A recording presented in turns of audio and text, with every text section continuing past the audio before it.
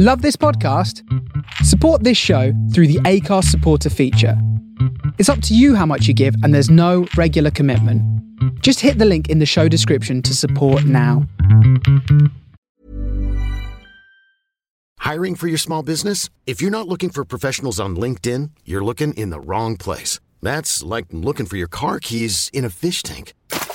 LinkedIn helps you hire professionals you can't find anywhere else, even those who aren't actively searching for a new job but might be open to the perfect role. In a given month, over 70% of LinkedIn users don't even visit other leading job sites. So start looking in the right place. With LinkedIn, you can hire professionals like a professional. Post your free job on linkedin.com/achieve today. Hi, I'm Daniel, founder of Pretty Litter. Did you know cats tend to hide symptoms of sickness and pain? I learned this the hard way after losing my cat, Gingy. So I created Pretty Litter, a health monitoring litter that helps detect early signs of illness by changing colors, saving you money and potentially your cat's life. Pretty Litter is veterinarian developed, and it's the easiest way to keep tabs on your fur baby's health right at home. Go to prettylitter.com and use code ACAST for 20% off your first order and a free cat toy. Terms and conditions apply. See site for details.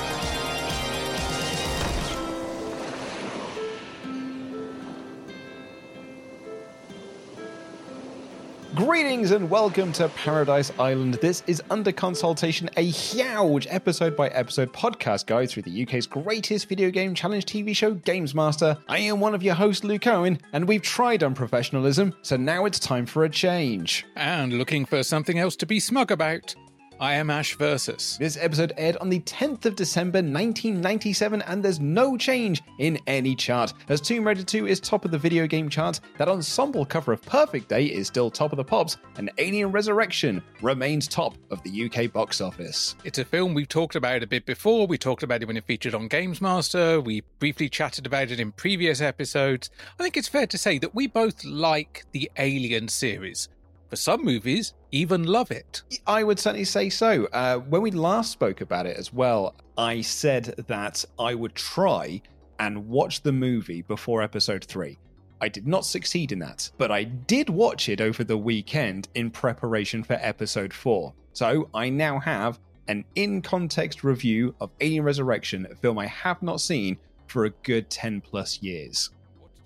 Well, it was certainly made in 1997. It reeks of being made in 1997. I think it's one of the film's biggest problems. It was made in 1997. However, and it's kind of struck me as I was watching it, had it been made 1 year later, it would have been so much worse because it would have been made in a true post-Scream world. And we would have had Aliens' version of Scream. Aliens using a voice changer. Just that guy that does the Scream voice just going... Or there would have been a character that would say, well, you know, in these sorts of situations, these are the characters that are usually to die next. I found this term from ancient Earth history. It was called video nasties. All that sort of shit, yeah. So I think it would have been so much worse, but it's so stylized as a movie. Annoyingly so, like no shot lasts longer than 30 seconds. It's unfortunate as well because love the plot.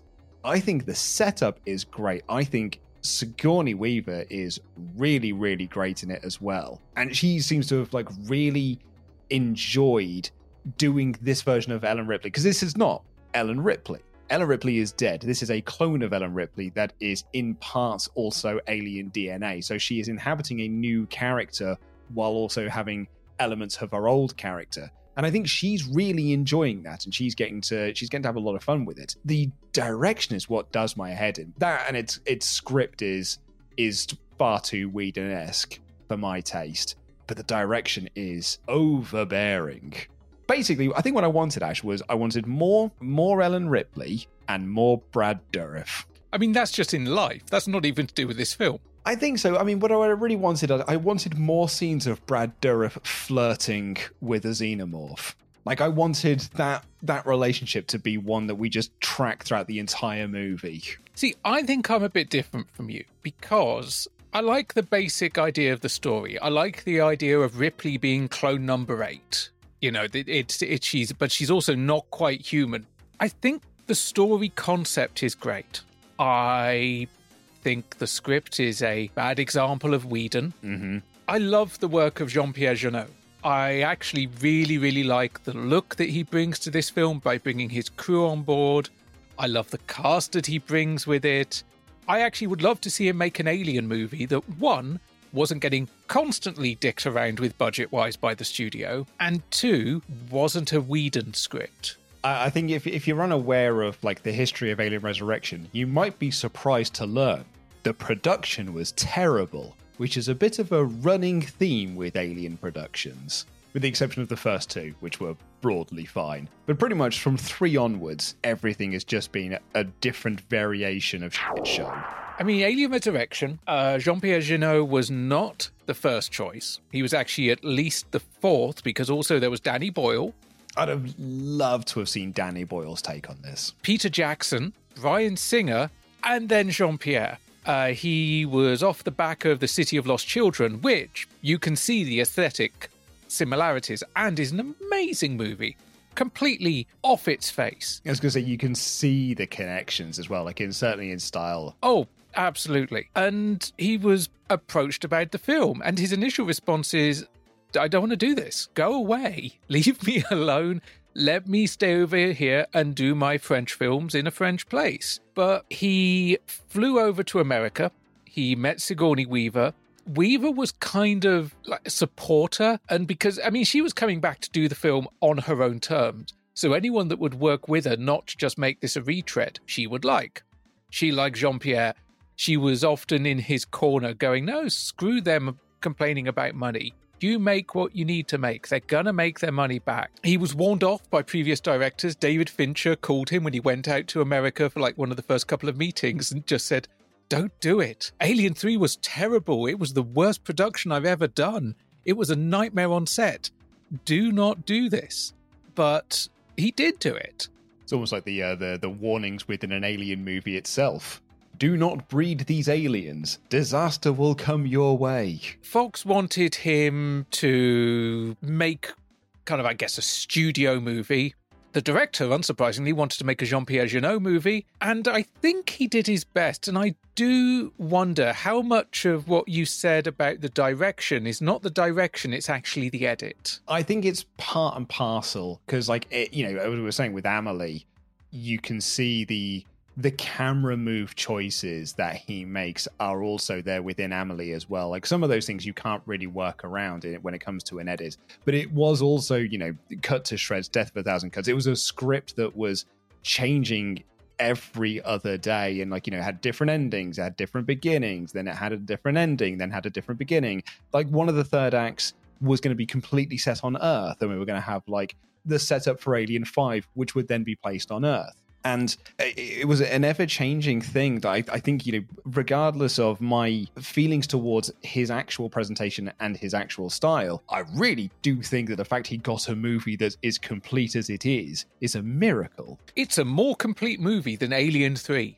Absolutely. It has a more consistent tone going throughout, even if that tone isn't always to our taste. You mentioned the multiple endings. There were at least 5, all set on Earth in different places. There was one in a scrapyard in post-apocalyptic Paris. There was another that was in a snowy woodland. There was another that was in a hospital. There was another that was in a desert. I was looking, actually, because somewhere around here I have a bound script that I got way back in one of the memorabilia shows. This was before Alien Resurrection had actually come out, and it was one of the earlier Whedon drafts. I think it had the desert confrontation in it. It had the desert confrontation with the newborn. The newborn in this movie, spoilers for a movie from 1997, meets its end on the ship. And in actually one of the more disturbing scenes in a film that has a fair few, is sucked intestines first out of a small hole in the side of the ship. And the more it's sucked out of the ship, the more human its screams become, which, it's a terrible design on that creature, but that moment is beautifully executed. It's really well done. As an example of, I'm glad that this movie did not get made 1 year later, that death sequence is also used in Jason X. Yeah. And in that moment, the character, as she's being pulled out, says, "This really sucks." Just imagining the newborn alien going, well, yeah. Exactly, yeah, because once Scream was a hit, any horror movie that came out afterwards was like, but what if we also did Scream? That's kind of what, one of Jason X's big problems is. But yeah, that ending was what was ended up with. There was some extra footage shot where they would actually end up back on Earth. That was included in the special edition that was on DVD and Blu-ray. It's not the director's cut, because as far as the director's concerned, the version that was released in theatre is his cut, or was as close as it was ever going to get to it. Which is why it also feels like it's one of the more complete Alien movies, because all of the other ones have got very distinct director's cuts. Like, those are ones where, 20th Century Fox hacked it to pieces and put it out there. And the director was like, that's not quite what I was going for. But this is like, no, that's pretty much what I wanted. The endings changing all the time was as a result of budget cuts. So it's okay, big ending on Earth. No, we need to cut money. Okay, slightly smaller ending on Earth. No, we need to cut some money. Okay, we're still definitely on Earth, but we're really keeping the budget as low as possible and we're going to shoot it inside. No, we still need to cut some money. Okay, it gets sucked out of a hole in the spaceship again. One of the other endings involved the newborn biting cow, cow's an android, spoilers again, and getting blood inside the newborn that was magnetic. That bit doesn't make sense. That is some bad script writing, because they're nowhere, androids in the Alien universe have milk. Mm-hmm. That's fairly common. They've got kind of like a dairy substitute flowing through their veins. Nowhere has it ever been said or implied that it was magnetic. But the android blood being inside the alien would allow them to use a giant kind of scrapyard magnet to pull it up and then, boom, bolt through the head, stuff like that. Big action sequence ending. And of course, by having a giant magnet, it's kind of going, hey, big industrial machinery. You remember Aliens, right? You liked Aliens. Yeah, exactly. So actually, in some ways, I think I prefer the being sucked out of a tiny hole into space and its harrowing nature. I don't have the same issue with you as the direction. I think the look is great. The scene where Brad Dourif is trying to make out with the alien, really amazingly shot and put together. A masterful scene, and it is all Dourif. It's all Dourif, and it's all the puppet, because, of course, while there are CGI aliens in this movie... And some of them look terrible. They're fine for the time. The swimming one. Even the swimming one was fine for the time. For its time. Yeah, it hasn't aged well, but in 1997 it looked fine. But yeah, when he's acting opposite that puppet, it's great because there is something visceral for him to, I guess, maintain dome contact with. Yeah. Not so much eye, dome contact. Other scenes, where the abductee gets the chest burster, he knows he's going to die, and the way he's kind of uses that final sacrifice.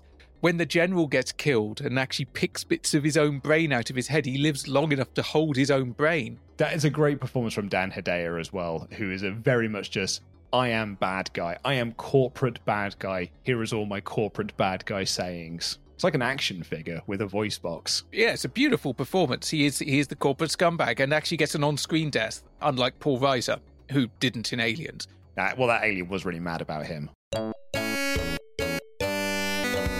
Oh, golf clap. Honestly, I watched it back and I'm probably going to watch it again in the near future because I've got a hankering to do a full watch through from Alien all the way up to Covenant.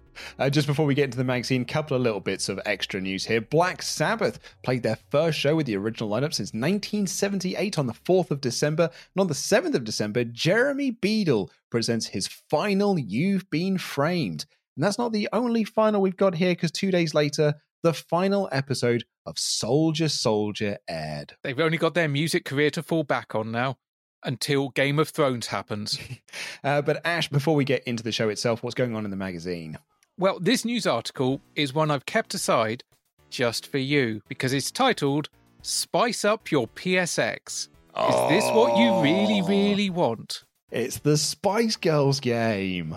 What red-blooded male in his right mind couldn't resist the chance of getting his joypad hand on the Fab 5 Spice Girls this Christmas? Sony are obviously hoping that no one will be able to resist, as they've become the latest in a long line of companies who've signed up the girls to help promote their gear. Spice World is the name of the game, and it'll be out by Christmas. You get to see exclusive video footage of the girls at play, along with music tracks and interviews. It goes a little further than just video and music though. You can make up your own Spice Girls tracks by fiddling with the songs that are provided on the disc. Or why not put the girls through their paces and choreograph their dance routines? The mind really does boggle, doesn't it? The game has been released to coincide with the hype from the Spice movie and the inevitable Christmas single. If you want to escape Spice fever this year, we suggest you spend the festive period with the relatives in Mongolia. I mean, this is the last one. This is our last Christmas with the Spice Girls as the huge players that they are. And we've got an album, we've got a video game, and we've got a movie just around the corner, because that will be a box office #1 for us in just a couple of weeks' time. Good evening and welcome to Games Master, where given our desert island location, we often have to catch our own dinner. Helena and Leanne bring the bait, I bring my rod, but the girls are far from impressed with my puny tiddler. My favourite thing about this opening is the performances by Helena and Leanne. It works on two levels. They look so unimpressed at quite the bad joke that we've got here, but also in character are suitably unimpressed because of Dom's tiny tiddler. Basically, this is a fishing joke, so I'm there for it. It's, again though, it is Dom self-deprecating, because despite the fact he is trapped on this desert island with two lovely girl Fridays, he's going, I'm fat and I've got a small penis. Even in his own mind, girls are repulsed by him, but yet he brags about having nothing but sexual relations with girls. He's a very complex character as Dominic Diamond. Oh, there's layers and layers. I mean, put this way, Joss Whedon could not write a character this good. Anyway, let's head on over to the Girl Fridays to find out what's coming up on this episode. Phil Campbell and Christian Daly dribble uncontrollably in Worldwide Soccer 98. But we begin with an event we call Oi Bloke, Get Off My Half-Pipe. Uncontrollable dribbling. Well, Alien Resurrection is #1 at the box office, I guess. Yeah, there is that. I particularly love the title, Oi Bloke, Get Off My Half-Pipe. There's been a lot of like the Oi Blokes. We had them in last series as well. And we've had them pretty much everyone this far. Get Off My Half-Pipe might be my favourite one thus far. It's a very nuanced and layered joke because there's a lot of different ways you can take it, only some of which involve drugs. But let's get into that first challenge. What are we playing, Games Master? Speaking as a large, floating head, I've never found skateboarding much to my taste. But even I could appreciate the grungy thrills of the arcade title Top Skater. Stripping aboard a real skateboard interface, players can execute a huge variety of tricks and moves that make real skateboarding seem tame in comparison. Points are awarded for each trick, which are graded A, B, C, and so on. In addition, combos can be constructed by performing a number of tricks in quick succession. Each of my 3 contestants has 1 minute to earn as many trick points as possible. Right then, let's hit the half-pipe. Games Master's intro here seems a little bit off with what we've known about Games Master in the past, which is that he has sort of done everything. We've known him to be a rapper on the streets. He has definitely done surfing. He's definitely done skiing. He's done quite a lot of water sports. However, in this intro, he's like, I'm a giant head in the sky, and therefore I cannot do a skateboard. I don't know, I can see him doing some of the other stuff just being a giant head, but you need to grab things with skateboarding. You need to kind of, grab the edge of the board and do your kick flips and stuff like that. He'd have been all right on the bodyboard, like the character that's in this game. Oh, that gets... In fact, yeah, but that also would not actually be skateboarding. No, but we'll get to that in a little bit. Top Skater, though, this is one of those beautiful, gimmick arcade machines. Like we had with Alpine Surfer and Alpine Racer and all this sort of stuff, where you have got an actual skateboard that you are riding and, kicking up and stuff to do tricks and that. It's kind of notable for 2 things, really. Without this game, we might not have Crazy Taxi. because it's the same lad, and he basically used a lot of what he learned on Top Skater to make Crazy Taxi. And actually, when you watch the game, you're like, God, that looks familiar. What you're thinking is Crazy Taxi. And 2, it directly influenced the Tony Hawk series. Including the Tony Hawk's Let's Have a Skateboarding peripheral for home consoles bit. Which, to be honest, this arcade game's skateboard controller definitely works better than that home controller did. Very much so, yeah. That was not a home run for Activision. Absolutely right on the developer, Kenji Kano. You can tell he's going to go on to make something like Crazy Taxi because he's sat here with the skateboard game going, but what if we put a surfer in there? Yeah, and exactly. What if we put a bodyboarder in there? And what if everything was soundtracked by Pennywise? I mean, do you like Pennywise? Because I hope so if you're going to play this game. Because you have no less than 1, 2, 3, 4, 5, 6, 7, 8, 9, 10 Pennywise tracks in there. You actually have an entire album. And the reason they chose it is because they thought punk rock was both the most appropriate genre for the skateboarding theme and the best choice to excite players. Also, some members of the team were fans of the group to begin with. Actually makes a heck of a lot of sense. And we see that in the Tony Hawk series. Like, they really lean into that rock, metal, and pop punk scene, with a bit of Primus thrown in there, because that is what the scene was, listening to, and it tonally fits. Pennywise is a tonal fit for Top Skater, oddly in the same way how Offspring was a total fit for Crazy Taxi. It's really nice to get licensed music that lines up with the property it's in. I'm trying to remember which Tony Hawk's it was. It might have been 3. I know it was a PS2 one, where the opening video was Ace of Spades by Motorhead. 3. Yeah, that's Tony Hawk's 3, which is my personal favourite of the series. It was my first Tony Hawk's game that I really properly played, like to any real degree, and yeah, I absolutely loved it. I don't think I was ever particularly good at it, but I loved it. Oh, I had one cracking weekend where I maxed out every single character, completed the game with every character, maxed out all of their scores, unlocked all of the bonus characters, maxed out all of their scores, including the Neversoft Eye, who starts with 1 on everything. Amazing. I remember the Neversoft Eye. It's a freaky little character design, but a welcome one. It was a really fun one to unlock. I would love to have a go on this game now. Sadly, I don't think our friends at Hog have it, but this game looks like so much fun. It is genuinely one of those games that only really works in the arcade, as shown by the attempts by Tony Hawk's to bring it into the home market with their weird controller. I just want to play it now because I can't remember if I would have played it at the time, but I'm fairly certain I'd have been crap at it. However, as crap as I might be at it now, I think I'd enjoy it more, especially if it was on free play. That's it. Yeah, I mean, you don't want to be like Aki, that we find out later on while playing. But yeah, I'd have been so attracted to this if I'd have seen it in an arcade at the time, but would have been terrible at it.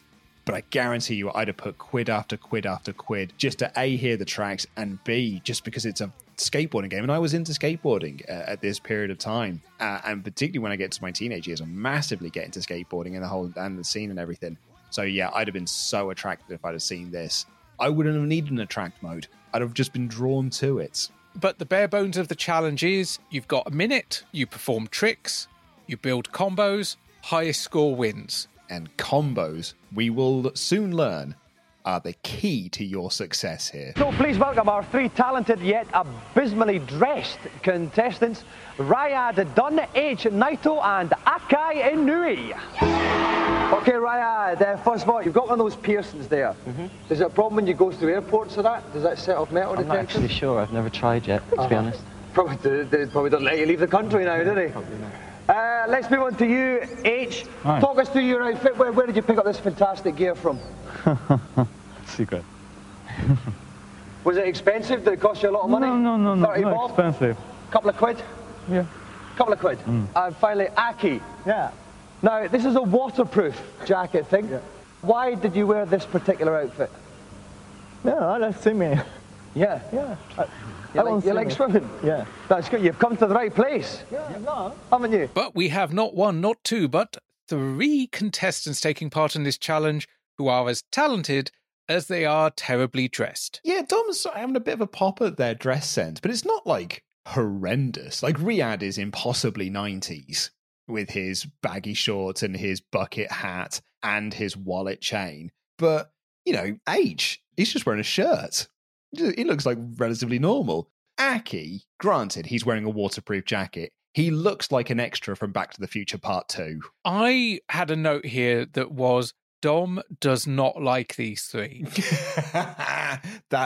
Yeah. And as we get into the interviews, I can kind of see why, because they are giving him nothing to work with. Yeah. You know the lad that we had a couple of weeks ago that was kind of giving it a bit of mouth and was trying to go in there with his own knob gags that, sometimes landed and sometimes didn't. I think Dom would have rather taken that and completely shat upon it than this, which is Series 2, Series 3 levels of monosyllabic answers. I mean, with Ryad, who's first up under the scrutiny of Mr. Diamond, he's like, oh, you've got a piercing on your lower face. Does it set off metal detectors when you go through airports? That's set up for some great bit of banter. And Ryad's like, don't know, never tried. And my exact note is, well, that's that banter then. Cool. I'll go to H next, I guess. So H, where'd you go for your tailor? It's a secret. It's a secret location. Dom's really like trying to pull blood out of a stone here. He's like, oh, okay, well, was it expensive? Was it cheap? A couple of quid? Couple of quid. Fine, that's an answer. Craig, well, I hope Aki's got something for us here. You're wearing a waterproof jacket. And Aki just says, all right, sue me. I like swimming. Well, you've come to the right place then, I guess. They can take their place by the machine, and Dom will take his place on the commentary box. And normally it's Dom and mates on comms, but this time we're getting a professional. Right, we're about to quite literally have a laugh with Top Skater. Now, usually on Games Master, we pride ourselves on the unprofessionalism of our co-commentators. We're going to break with tradition for this event and have professional skateboarder from the Unabomber team, Mr. Frank Stevens, help me out. Welcome to the show, Frank. Now, tell us, what kind of actual stunts and stuff do you pull off regularly? Well, I kind of skate street stuff, like stairs and rails and stuff like that, just the street obstacles that around the cities and things like that. That's what generally causing a nuisance to people who are out. Causing absolute nuisance, scaring grannies and that. Well, he is a professional skateboarder from the Unabomber team. I actually watched the VHS series that they put out, and like Frank Stevens has got his own section in one of them, and I've got to write up a review of one of the VHSs. I wanted to be able to put some clips into it, but it is just skateboarding clips to some music, so it doesn't quite work for an audio medium. But I will recommend you go and check them out. But this is an episode where we have none of the usual cast of characters. There's no Rick, there's no Kirk, there's no Derek. This is two guest commentators. Well, one of them's a commentator and the other one's Franklin. Because Franklin is, like, widely regarded from the 90s skateboarding scene. It's still skateboarding to this day, or at least as of a couple of years ago. I found some stuff where he was interviewed kind of just after lockdown had ended, and they were talking about getting together and digitizing old tapes from the 90s and getting them cleaned up and put out as DVDs or VODs or whatever, and just talking about the sort of stuff that he did. But here, despite the fact that Dom is much warmer to this guy, he's not great on the mic, is he? The thing is, I get what they were going for. Like, I can picture the production meeting that they had for this challenge, which was, wouldn't it be funny if we had a professional skateboarder come in and analyze how realistic Top Skater is? Because Top Skater is not a realistic skateboarding game. One of them's on a bodyboard. That would be really funny to have an actual pro skater professionally analyze this. The problem was that Frank's got nothing to say. And so Frank has got like probably 3 lines across all 3 challenges. And they are just, could you do that in real life? Yeah. What does BS mean? That means backside. That's it. Like, that's unfortunately all he's got. I also, and this is not disparaging against his character, I also think he may have been a little bit baked. There's every chance, so yeah. Yeah, there is a few moments later in the challenge where all he has to contribute is a Beavis and Butthead style, like, you know the Seth Rogen stoned laugh? Yeah. Kind of that. And I was just like, mate, you're a joker, you're a midnight toker. And again, that's fine. But also, like, Dominic carries this challenge. He has to. I mean, you compare what Frank does to Jim later on in the show. Jim is giving it socks. Jim is giving it everything. But Frank here is kind of giving nothing to it. When I Googled like Frank after watching the episode, I went to his Instagram page. And I would genuinely thought I'd found a different Frank Stevens who was also a skateboarder from a different time period.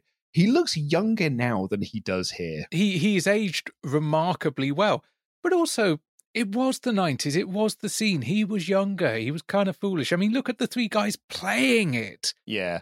I did love that we got to see, footage of him skateboarding here. I love that some of it's filmed fisheye because that's like such a trope. I had like a huge collection of skateboarding VHSs and DVDs, and all of this style just really resonates with me, and it just like really transports me back to this period of time and watching these with my friends and wishing that we could be this cool and then going out and then trying it and being genuinely terrible at it. I mean, mate, I've seen the check shirts. We both still own them. Yeah, I'm literally wearing one right now. Not a criticism because you've seen my check shirts. It's a thing. It's a thing. I still have a chain hanging out of my pocket, although it's not a wallet on the end. It's a Swiss Army knife. It's kind of the nerdy version. It is still cool, though.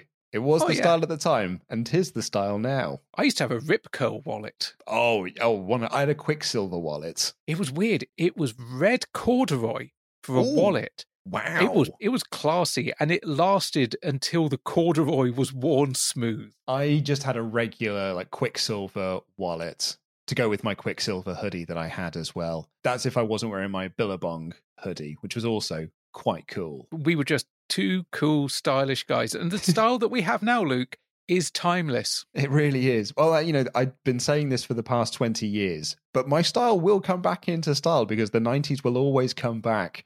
And, once this fad has gone past again, I've just got to wait another 30 years and I'll be in style again. I look forward to a time in the far distant future when we are both in some weird retirement home and finally, Luke, we will be back in style. Amongst all of our people, watching Games Master on YouTube. And listening to The Prodigy. Anyway, back to the challenge. Fuck me, this is going to be an edit. Ryad is up first, although for the benefit of this challenge, he's also Flea. And he starts his challenge by doing a super inward heel flip, which Franklin goes, yeah, that can be done. And we fairly soon lose track of the tricks because he's going at a crazy pace.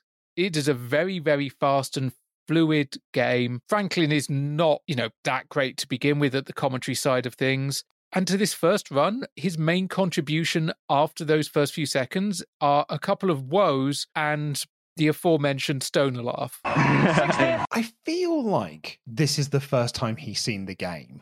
And rather than provide commentary, he's just watching it. And in fairness to him, I feel that because when we did UCP Live 2.0, I felt myself do that when you and I were doing commentary. I felt myself just veering into, no, I'm just watching this. I'm just watching these players play the game as opposed to providing commentary, which is what I'm supposed to be doing.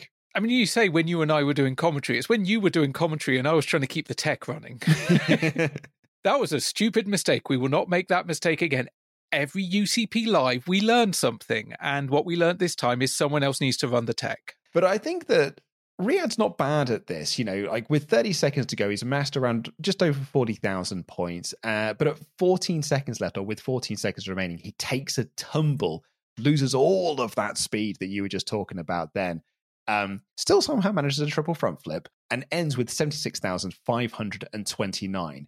Now, given that we don't really have anything to measure that against, that sounds like a very good score. And certainly better than what Dom says, because Dom says that his final score is 46,529. And I was getting ready to go on a long old ramble about this, but as soon as we get to the next challenger, it becomes entirely academic anyway. Yeah, pretty much. Because H is up next, and he's a surfer, as in the character on screen is on a surfboard. Oh yeah, sure is. As you do.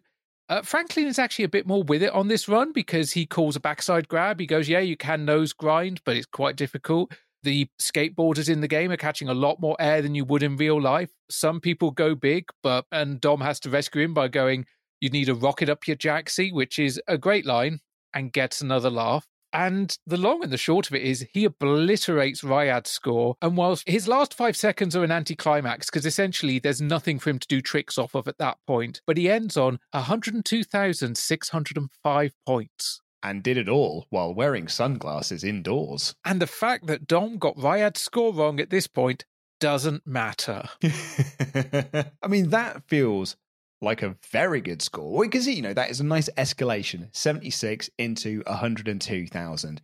Aki, he's got a benchmark that he needs to beat. I wonder how he's going to do. Well, he's Peanut, who's a bodyboarder. You ever been bodyboarding, Luke? I probably did in the 90s at some point, when you're going out to Fat Willy Surf Shack and all that sort of thing. Absolutely the same. Loved bodyboarding. Was a great time. Did a bunch of it off the coast of Devon. Oh, delightful. I was actually talking with some friends of mine recently about Fat Willy's bumbags and explaining to our French editor what they were, and she would not believe us that we used to all have Fat Willy bumbags. It was the style at the time. It really was. Aki gets underway and basically spams the hell out of aerial 1080s. Doesn't he just?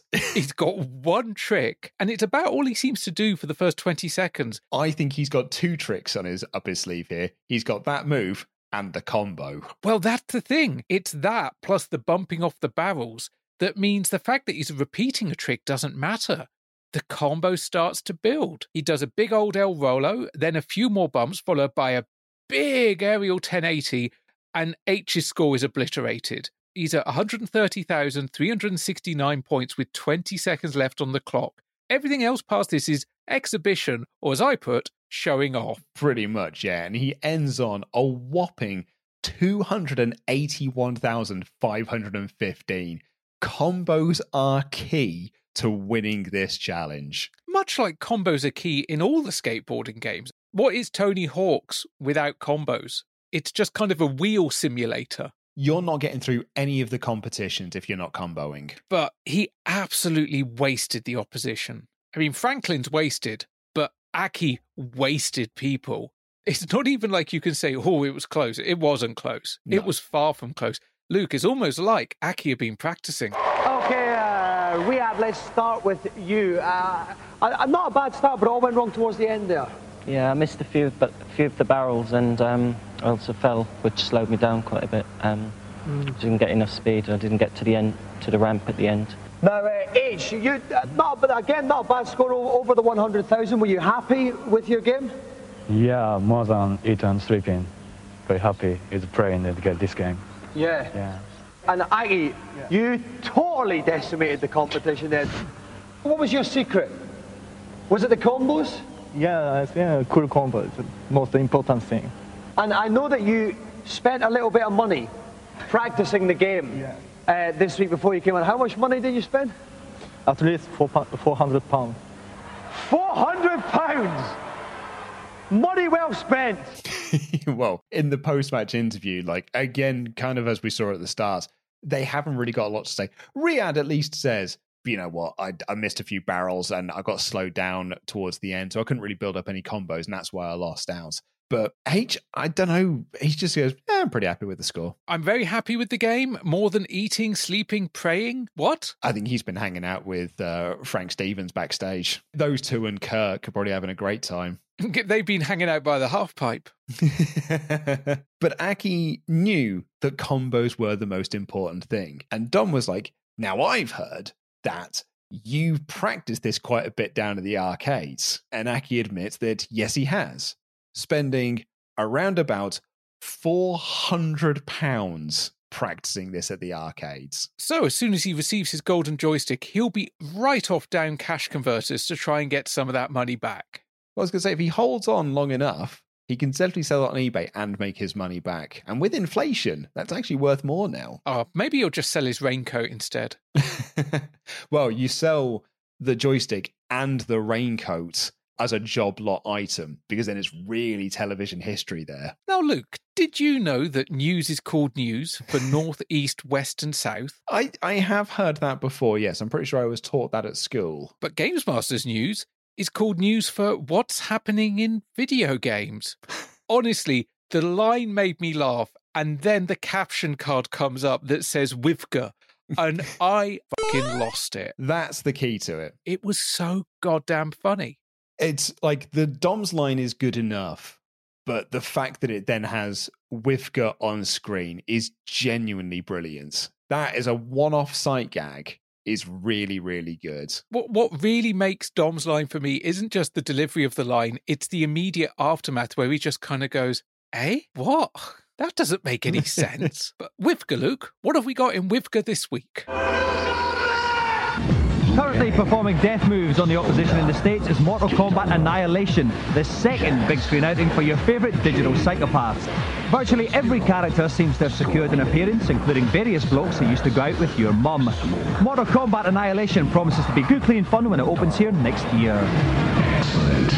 Oh dear. Well, I mean, at least it's doing well in the States, I guess. And it's going to be released here next year. Mortal Kombat Annihilation. So we won't get to it in our timeline. I think the movie comes out after the show is off the air, which means we won't get to look at the Games Master magazine that on its inside cover had an advert for Mortal Kombat Annihilation. And that advert told me that movie was a 12. I was 12 years old. So me and my friends went to the cinema on a Saturday to go and see Mortal Kombat Annihilation because it's a 12, only to find out the film is actually a 15, and we could not get tickets to go and see it. And I know that I was not alone in this story, because Games Master got letters of people saying, you told me the movie was a 12, so I went to go and see it with my friends, only to find out it was a 15 and I couldn't see the movie. And Games Master had to reply to those letters being like, we just print the adverts. We didn't advertise that it was a 12. We printed what we were given. Very sorry that happened. But yeah, it legit did happen to me. I mean, at the time, it wouldn't have been a problem for me anyway, but I don't know that I actually saw this at the cinema. I'm fairly certain I saw this on video, because I actually thought for a while that this just went direct to video, but I think it had a very, very short theatrical run. Had a very successful theatrical run as well. I mean, like, you know, Games Master's not lying when they said it doing well in the States, because it did well there and it did well, you know, overseas. To the point, you know, it made money. Which is amazing because, Luke, it's terrible. Okay, here is the quote about this movie. It is taken from my own book, so tooting my own horn a little bit here. And it is directly referenced on the Wikipedia page. Is it really? Yeah. In an interview for Luke Owen's book, Lights, Camera, Game Over, producer Lawrence Kasanoff revealed the film was released unfinished. Honestly, the final movie that's out there is not the final movie. There was supposed to be an entire second pass of visual effects and post-production editing, but New Line said, you know what? It's testing so well, it doesn't fucking matter. It's still going to be a hit, and by the way, it was. Interestingly, that is not the actual quote that they put in the Wikipedia page. Is it not? No, the quote that's in the Wikipedia page, which essentially says the same thing, so I'm wondering if someone has misquoted your book, Luke. I'm telling you, the effects in that movie are not the final effects, Kasanoff admits. I never anticipated that someone would take the movie and go, it's good enough. We weren't done, we never finished that movie, but the studio said, we don't care. We sacrificed quality for business. Yeah, I think, well, he certainly says that at another point in the interview. I was actually reading that quote just the other day when I was going through some of my old notes. I prefer the quote you gave, but I suspect they didn't put it on Wikipedia because it contained the F-bomb.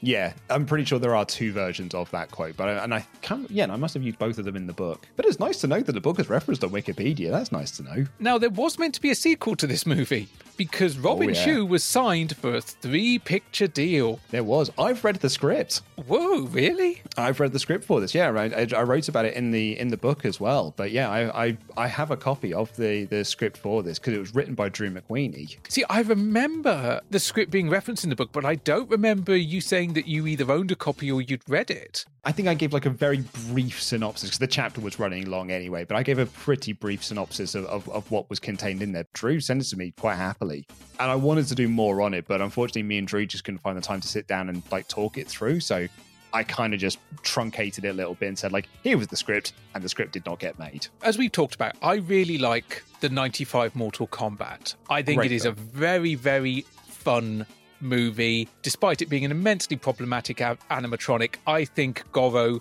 looks pretty damn good. I think the way they executed Scorpion and Sub-Zero, just the entire movie hung together really well, even if Christopher Lambert is a really weird casting choice. But that's okay, because guess what? He's not in Mortal Kombat Annihilation. It's not a problem. Half of them aren't there, and it's just Robin Shou that comes back. Poor old Lyndon Ashby was very upset that he didn't get to do it, although he thought the script was terrible anyway, and he's probably quite glad that he didn't do it. Other than Robin Shou and Talisa Soto, The other returning actor was Keith Cook, who was Reptile in the first film. He came back as Sub-Zero in the second. And Scorpion was played by someone different. It was played by J.J. Perry, who replaced Chris Casamassa because Casamassa chose to do Batman and Robin. Smart man. Better movie. It's not a high bar, but it does pass it. I think as well, because one of the things that Kasanoff said, that the mistake that they made, or rather he made with Annihilation, was they had a lot of the same crew from the first one, but leveled people up. So John R. Leonetti is the director of the sequel because he was the cameraman. He was like lead director of photography on the first movie. And like you were saying there, a lot of like the stunt actors leveled up and got character roles this time. But he kind of admitted to me in an interview that like that was a mistake that they made, because what they didn't do then was have some veteran types on set that could help guide these first timers in these new roles, rather than just leveling them up and seeing if they sank or swam. And unfortunately, John R. Leonetti as our director very much didn't swim, and some of the other stunt people basically were just using this as a free pass to get a SAG card. And then because they couldn't get a SAG card, started demanding more things from their contracts and started demanding more things on set because they were now an actor as opposed to just a stunt actor. Mistakes were made. In fact, if I remember correctly, and I'm really digging into the recesses of my mind here, I'm pretty sure this movie was not greenlit while they were in production. I'm pretty sure Kasanoff told me he was in a boat watching a scene being filmed, and New Line called him and said, "You do realize you're not actually greenlit yet." Oops. And he was like, "Well, it's a bit late now. We've already started filming and we're spending your money." It shows how messed up Hollywood finances are, where you can actually spend as much money to hire a crew, hire a cast, this, that, and the other, get permits, get transport, all this stuff going on, and no one notices you're doing it on a movie that hasn't been greenlit. It suddenly makes what happened with Series 7 of Games Master seem so blasé. It's like Channel 4 forgot not to renew. New Line failed to notice that millions of dollars were being spent. Oh, New Line. Honestly, my biggest problem with Annihilation, apart from the unfinished effects, is something that's actually highlighted in this news article. There's too many characters in it. Regardless of whether or not they went out with your mum, there are just too many damn characters. It's a case of what else can we throw in there? Let's throw Cyrax in there. Let's throw Sector in there. Let's throw this in there. Let's throw Jax in there. It's just on and on and on. It's like a prototype for Welcome to Raccoon City. There are sometimes you can do too many references to the source material or have too many things from the source material in there. And I think they were just trying to cram things full. I've actually just gone back into some of my old notes and I found Drew McWeeney's MK3 script that he wrote. And one of the emails I sent back to him was, what I really like about the script is that you went in a completely opposite direction of Annihilation and you just focused on a handful of characters. Because I'm pretty sure the central in this, it's all about Sub-Zero. I'm pretty sure like he's the central character in it. And it's about basically him and Scorpion, and that's the central through line of the movie, with a couple of characters peppered throughout. Wow, that's weird when you think about the Mortal Kombat movie we got a year or so ago, which I really liked. Yeah, it's good fun. Yeah, but good clean fun when it opens next year. Alien Resurrection is out now on film. I've seen it and it is awesome, but you're looking at exclusive shots from Alien Resurrection, the game, developed by Fox Interactive, who made the surprisingly good movie license Die Hard. When it's out next spring, Alien Resurrection should again prove to be an exception to the great film/cat game scenarios of the past. Gee, Ash, I really did like that Alien Resurrection film. I sure do hope there's a swell game for me to play that will be released quite timely within the movie coming out that I can play on my PlayStation at home. Is there going to be one? If you mean quite timely to coincide with the release of a movie that Dom likes and I like and you're just weird about, then yes, as long as timely means the year 2000. Yeah, this is a fascinating little bit. This is like as interesting to me as when we got the news item on Resident Evil 2 that we now know as 1.5, because what we're seeing here is the promo that Fox Interactive put out to get people excited that an Alien Resurrection game was coming, when really at this point there kind of was no game, or they were kind of in their second iteration of the game. And this promo was put on VHS tapes. It's on like the start of some 20th Century Fox movies or at the tail end of 20th Century Fox movies. They were quite keen to promote this game. that was like in November. So this is, a very timely news item here. But the developments at this point, if you thought that the chopping and changing of the scripts just affected the movie, no, it affected the game massively as well, which is why, as you said there, this game does not come out until the year 2000. So the game we see here, I think, would be the second version of the game, because the first version of the game was going to be like Loaded. Do you remember Loaded on the PS1? Yeah, the top-down 2/3, which, it was a very, at the time, kind of semi-dated style, but it was one of those early kind of like big promoted titles of the PlayStation. It was a great for an early PlayStation game. But that is what they were drawing as inspiration for this game. And they'd been working on that Loaded style game for a year. And then Argonaut Games looked at it and went, that genre's a bit passé. You know what we really want? We want something like Tomb Raider. Bong, start again. And so they did. And it was quite demoralizing. And by demoralizing, I mean a good portion of the development team quit and walked out. Yeah. We then get to roughly where we are at this time, which is November to December 1997. The PlayStation version is still in development. The Sega Saturn version has disappeared already because they're like, ooh, no. But it was featured in magazines because there's like a Eurogamer interview with a lot of the developers behind this, and they've got a scan from a Sega Saturn magazine that's got screenshots from this promo video that is like, here is the Alien Resurrection game that you're going to get on the Sega Saturn. But yeah, you're right. By this point in time, it's very much, nope, the Saturn's done. Saturn is Dunzo-Dunzarelli. Let's stop developing for it. And Fox announced around this time that the PlayStation version, at least, would be out for spring 1998. Gosh, that's just around the corner. I hope they're doing well with that development. Oh, they're doing great with it. They're doing so great with it that in spring 1998, they changed it to fall 1998. So you've already got a development team that are fairly low on morale. Do you know what will make that morale even lower?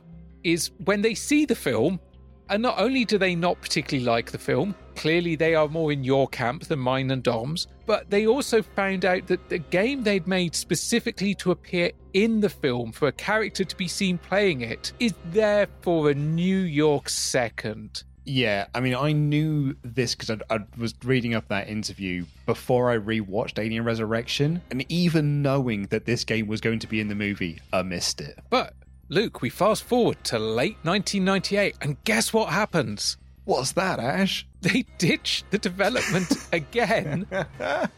Well, Tomb Raider's passé by the time we get to 1998. But you know what isn't? What's that? First-person shooters. Fucking Doom. But what they actually did, they didn't completely scrap it. They changed the camera to fix issues they were having with the third-person development. They were having issues getting the camera to work properly, with the amount of enemies on screen, having to render them with the, the very wide field of view. And this let them go, well, okay, we've actually got a fixed field of view, and so we can drop and pop enemies as you go along. And suddenly, this decision to make it a first-person game actually ended up helping matters, because suddenly so many of the technical problems they were experiencing, they didn't disappear, they just couldn't be seen. It's a lot like the development of Sonic Extreme for the Sega Saturn. When Sen and Coffin were making that game, they made a lot for it on PC, but the second they took that and put it onto a Sega Saturn, it ran at like 3 or 4 frames a second and only displayed 4 colors. And they could not figure out why, because the Saturn was a absolute bastard to code for, until they ran it through Knacker's engine for Nights into Dreams. And all of a sudden, it was a piece of piss to do. And they absolutely flew through production. Well, of course, we talked about this on the Sonic Christmas Blast episode on Patreon. That was until Yuji Naka found out that they'd done it without his permission and then banned them from using it and threatened to quit Sega over it. But it's one of those things of just, we're really struggling. We've made one different decision. It's like, oh, wow, this has made everything so much easier. We probably should have done this years ago. But some positives of the game and its very laborious development cycle.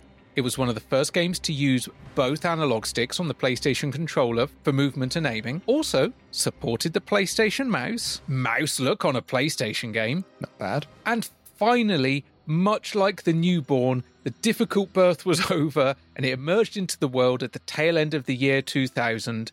October in America, December in Europe, almost 3 years after the theatrical release of the film. They may as well have just waited until AVP. It's actually not that far off from the release of AVP. I think it might be closer to AVP than it is to Resurrection. I was just thinking then, was it 2002 or 2003? But yeah, it probably is closer to AVP. But what did the reviewers think? It's all right. They praised the atmosphere and the scary gameplay, the fact there were some real legitimate jump scares, in fact more jump scares than there are in the actual movie, but the graphics were dated. I mean, 3 years old.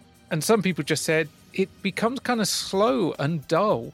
There were some criticisms of the dual analog controls, but it wasn't because they were bad, it's because people weren't familiar with them. Yeah, isn't that so interesting? That's people are like, oh, this is a very weird way to play a first-person shooter, when that is what is now the standard. But we're not done with first-person shooters yet, are we, Luke? Also due next year is Quake 64, the N64 conversion of the PC Classic. As well as all the stuff from the original, Quake 64 is rumoured to have additional levels as well as that multiplayer shenanigans. With Doom, Duke Nukem and soon Quake all available for console, it looks like PC owners will have to find something else to be smug about. 'Tis the style of the time, Ash, and PC players are going to have to find something else to be smug about because all of their best games are now on the home console market. Yeah, but the PC versions are actually still better. Yes, I think the PC version of Quake is better than Quake 64, even if it has got like new levels and multiplayer and this, that, and the other. And I think I would much rather play Quake on a PC. In the same way, I'd probably rather play Duke Nukem on a PC. I'd rather play Doom on a PC as well, actually, if I'm being brutally honest. Although the PlayStation port is very, very good. Oh, the PlayStation port as a single-player experience, absolutely brilliant. Doom 64 as a single-player experience, masterpiece. But I actually much prefer playing Doom 64 now on my PC or my Switch. I prefer playing Doom 64 now because I feel like they have sorted out the brightness issue that Doom 64 had. And the Quake 64, it did have multiplayer. It had 2-player deathmatch. Hey, Ash, do you know what? Wave Race 64, that's a real selling feature. You know those 4 controller ports on the front of the Nintendo 64? You can use 2 of them. Don't need it. You'll need to be plugging DD stuff into that instead. But yeah, there was some exclusive stuff on the Nintendo 64. It got an extra deathmatch level, and I think that was about it. Yeah, I think that was about it. Yeah, it got a deathmatch level. Yeah. It looks pretty good. It runs pretty good, but the PC version's better. And actually, as a ports point of view, Doom 64 is a better port than Quake 64. But Luke, this wouldn't technically be the only port of Quake for a Nintendo system, because a Game Boy Advance port was in development by Randy Linden, and he pitched it to ID Software, they rejected it, and it would remain lost to time until June of last year, June 2022. And we already had my Game Boy Advance make an appearance on the show in audio form the other week with a beta of Yoshi's Story, and there is Quake running on a Game Boy Advance. The beta is out there. Not bad at all. I can see why ID would have rejected it, because it doesn't look amazing, but it does look far better than it has any right to. Well, I think that's enough news for now. We need to get into a celebrity challenge. What are we playing, Games Master? There are many football games I could have chosen for my celebrity contestants, but none that capture the spirit of this greatest of games more than Worldwide Soccer 98 on the Sega Saturn. Ancient rivals, England and Scotland, will meet again on the virtual pitch in a match of 2 90-second halves. Right then, let's prepare for kickoff. Well, we haven't got the annual Games Master footy tournaments this year because, rushed production and all of that, but we are at least getting a football challenge here, and it feels like kind of a nice way to round off what has been a Games Master tradition for pretty much we've had a football challenge in every series, but certainly like the big celebrity footballers coming in has felt like a real mainstay of Games Master. And this is actually kind of a fairly big one, although the game choice is kind of interesting. I'm not sad to see it because it's nice to get different perspectives on different football games. I would have still loved to have seen some sensible soccer in here. But rather than FIFA or rather than Actua or any of the others, we're back with Sega Worldwide Soccer and their 1998 edition. So two theories on this. It's either A, they had a very good relationship with Sega and Sega were willing to give it across and Sega provided it to them, or B, internally this was their favourite football game. And just like in the offices and stuff, when they're playing these football games together, this is the one that they enjoyed the most, and they like this more than FIFA. Or C, that skateboarding game came with a price tag, and the price tag was feature our soccer game. Now, it's not a bad game. Essentially, it uses the exact same game engine as 97, and in fact, that was one of the biggest criticisms of it. Most critics went, there's not actually that much different from the previous year. So hey, guess what? Sega were ahead of the curve. They were doing FIFA a good decade or so before that criticism was fully leveled at the FIFA series. It's not even like they're updating the player sheets either, the team sheets, because they're all made up players in this game. Although one of them on the England team is definitely designed on Gaza. Oh yeah, and as soon as they identify him as Gaza, the commentary just refer to him as Gaza. It doesn't matter what the name says. But we're seeing a 3D football game on the Saturn, and it is amazing that we actually get the Saturn still on Games Master. It's amazing it wasn't on the Nintendo 64. You'd have thought they'd have been looking at ISS or something like that. It makes me think that, like you say, this was definitely a handshake agreement with Sega. You can use Top Skater as long as you use our football game as well for the challenge. It's on the same episode. Right, now we're going to use this challenge as a curtain raiser for domestic hopes in the France World Cup. So Welsh and Irish viewers, you can go and make a cup of tea, because representing Scotland and England, please welcome Christian Daly and Saul Campbell. Welcome to the show, Saul. Hi, how you doing? Welcome, Christian. Hi there. All right. Dominic.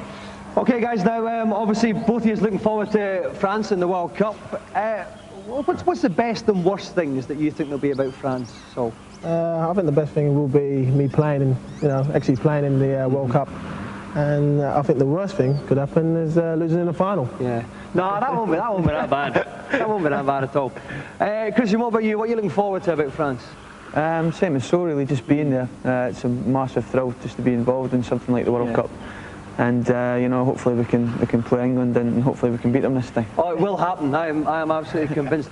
Oh, but Luke, we've got some domestic relations going on in this challenge. It's England versus Scotland, 2 90-second halves. Time for a kick-off. And boy, what a kick-off to have, because here are two absolute names of the sport. Christian Daly, Saul Campbell. Look, they're so good. We get an extended version of that terrible Hawaii 5-0 rip-off theme music. This is great for two reasons. A, they're good. They're really big names. You think how far we've come since Games Master Series 1 with, the football stars they were getting. And here we are now with, two really big names in Christian Daly and Saul Campbell. But B, and they pitch it as this as well, it's a perfect warm-up to get you ready for World Cup 98. Because both England and Scotland have qualified for World Cup 98. Sorry, Wales and Ireland. And here we've got England v Scotland. We might even see this matchup at World Cup 98. We don't. But we could have done. And I thought that was a really nice way to pitch this. Give it a bit of flavour, a bit of context. Games Master even introduced this at it's here to capture the spirit of football. And I feel that this challenge really does succeed there. We start things off with Saul Campbell, and Dom's like, the World Cup next year. What will be the best things about France? And the way both Saul and Christian take this is the World Cup as opposed to let's dunk on the French. Yes. And Saul's just like, to play in the World Cup, that will be the thing. And the worst thing would be losing in the final. And Dom's like, no, it wouldn't be that bad. This is very much, we're on Live and Kicking, and we just need to give some stock answers here. Nothing outrageous, nothing dangerous, just, I'm excited to play the World Cup. Phew, losing in the final would be terrible, wouldn't it? But we also get our first words here from Saul Campbell, who at this point in time was with Tottenham Hotspur. He started his professional career with them in December 1992. He'd be there all the way up until 1999, and then would next go over to their rivals Arsenal, where he would remain for 5 years until heading on over to Portsmouth on a free transfer. However, as we're on the cusp of the 1998 World Cup, it is worth pointing out that he was involved in a fairly controversial incident at the World Cup itself. Yeah, it's obviously not Sol's fault, but I don't know how to sort of best to phrase this. He should have qualified us. He should have gotten us out the last 16, which is where we got knocked out in the World Cup. He should have got us through to the quarters. We should have beaten Argentina because he scored, and the referee disallowed the goal because Shearer was impending on the goalkeeper, and the referee went against it. I actually found like an article where saying like it is one of the best examples of a goal that would have gone differently had VAR been, there in that time. The same way like Maradona's Hand of God goal would have been disallowed with VAR. This is one of those instances where VAR would have shown that Campbell was okay and Shearer was, not interfering with play, and the goal would have stood and we would have qualified and we would not have got knocked out on penalties. Henderson's delivery. Campbell's header is in! The 10 men of England! However, it's not going to stand. Argentina play on. So many England players were celebrating the goal. Neville slides in. This is Ortega. And Crespo denied. Well, this has become frantic now in Saint-Etienne. England thought they had scored down one end. Let's have a look. It's a header from Campbell. It's down into the net. And then immediately down the other end. With some England players off the field still celebrating what they thought was a goal. Anderton denies Crespo. Let's have another look at this. Sol Campbell jumps. Maybe it's Shearer in front of him. Alan Shearer leading with his right arm. Does he collide with the goalkeeper? Is that enough to disallow the goal? That was a decision seemingly made by the Danish referee. And England can feel somewhat hard done by. Battling with 10 men. They thought they had a 3-2 lead. Such drama in Saint-Etienne. It is an absolutely heartbreaking moment. I remember it. I just remember just sat there just feeling numb. Gutting. And it was particularly heartbreaking as well because Beckham had got sent off earlier for the stupidest of reasons. And very unfairly, he was the one that took all the blame. The papers the following day all blamed Beckham for us going out. Very much, if we were at a full-strength squad, we wouldn't have gone out. Beckham probably would have taken a penalty, wouldn't have missed. It's definitely his fault we went out. And I think that was very unfair on the poor lads. That is really, really horrendously unfair because what stopped us winning wasn't Beckham not being on pitch. It was the goal being disallowed. Exactly, if yeah. Beckham had been on pitch, the same mistake would have been made. Okay, so he may have taken a penalty, but we should never have gotten to penalties in the first place. I remember exactly where I was. I was on Guernsey. I was on a school trip on a campsite, and we were listening to this in our tents, into various different tents and stuff on the radio. We were listening to it on 5 Live. And the confusion, because we couldn't see the visuals of it, we just heard the penalty and a reaction. Exactly what's going through Batty's mind. Don't join them. It's Batty, and he has joined them.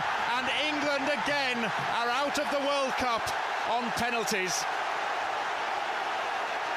It's extraordinary. And what we heard was a massive cheer. So we thought that he'd scored. What we were actually hearing was the Argentinian fans cheering that the penalty had been saved. And there was a real, we then had that moment of realization that we had just been knocked out of the World Cup. It sucks. It sucks so bad. Dom turns a question to Christian. Christian echoes Sol, but adds that he hopes they play England and beat them this time. Dom's like, yes, that will absolutely happen. That is written in stone. This is what will happen. I'm just going to quickly check the history books. Sadly, Scotland got 1 point in the group stage and were eliminated. Yep. Their single point came from a 1-1 draw against Norway, and they failed to get out of the first round for an 8th time in the FIFA World Cup, a record that still stands to this day. Bless the Scots. What I really like about this is they not only play up the fact that it's England versus Scotland. Dom's Scottish, so he's just fully on Christian's side. And later on, when we come back from the ad break, we'll have Jim Rosenthal doing commentary, who is very much on England's side. The banter is beautiful throughout. This is now, I'll say it now, and this will kind of show my hand a little for our episode wrap-up. This is my favourite football challenge, potentially in all of Games Master. I have the exact same note. Well, luckily, as an impartial presenter of the show, I have no bias in the result of this titanic struggle between Scotland, yes, and England pants. We will find out the result and much more after this break.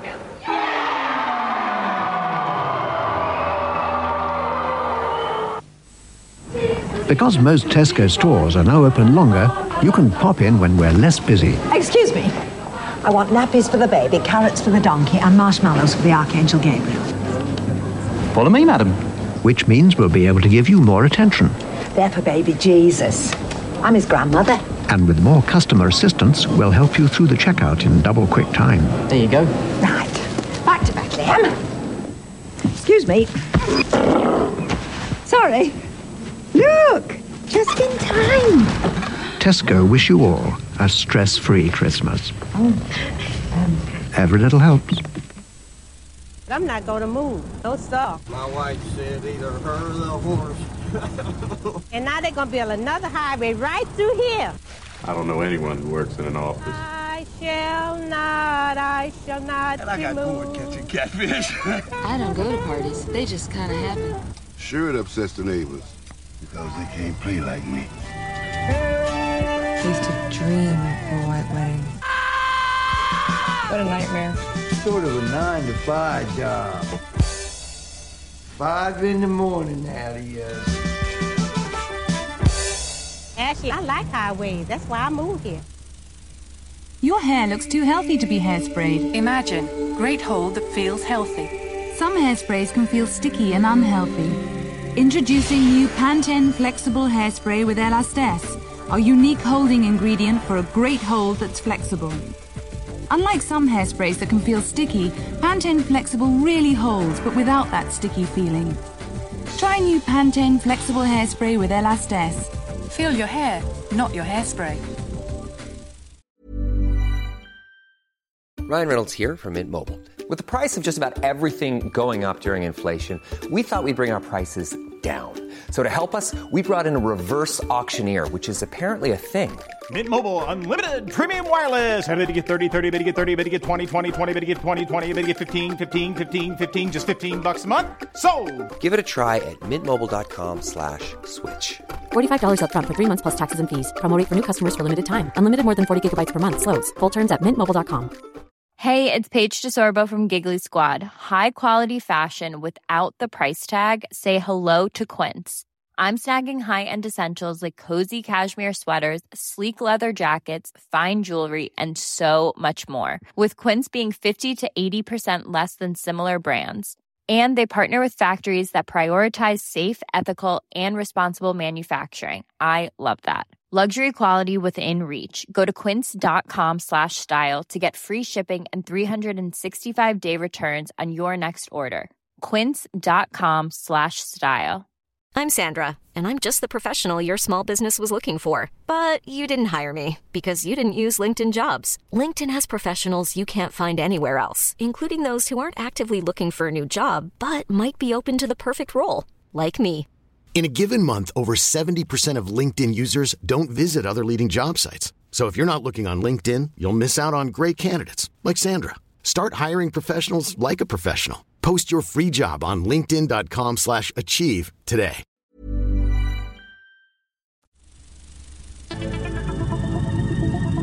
Something really big is happening all over Britain. Guaranteed to bring you the biggest savings. MFI Homeworks brings you Britain's biggest bedroom sale with up to 50% off Britain's biggest range of master bedrooms, children's bedrooms, spare bedrooms, and pine bedrooms. So don't miss Britain's biggest bedroom sale. It's at MFI Homeworks. Starts Boxing Day. If we can get a little closer. The nocturnal activities of this species are fascinating. Some nibble delicious wafer-thin after eights. Here we see a challenge to the dominant male, who's clearly marked his territory. With awesome eyesight, this creature spots one lone after 8 and devours mercilessly. And here... Blasted film crew got in here again. Oh dear, looks as though we've been spotted. When a man you've never met before gives you chicken, that's KFC. I've fought fires on every continent, and even some at sea as well. Some of them, they were like hell on earth. I thought nothing could beat the rush until I experienced this.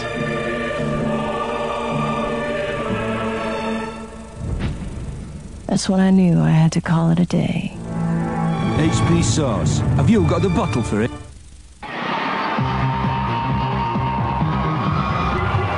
Welcome back to Games Master. We're all set for a clash of domestic titans. England against Scotland in the shape of Sol Campbell against Christian Daly.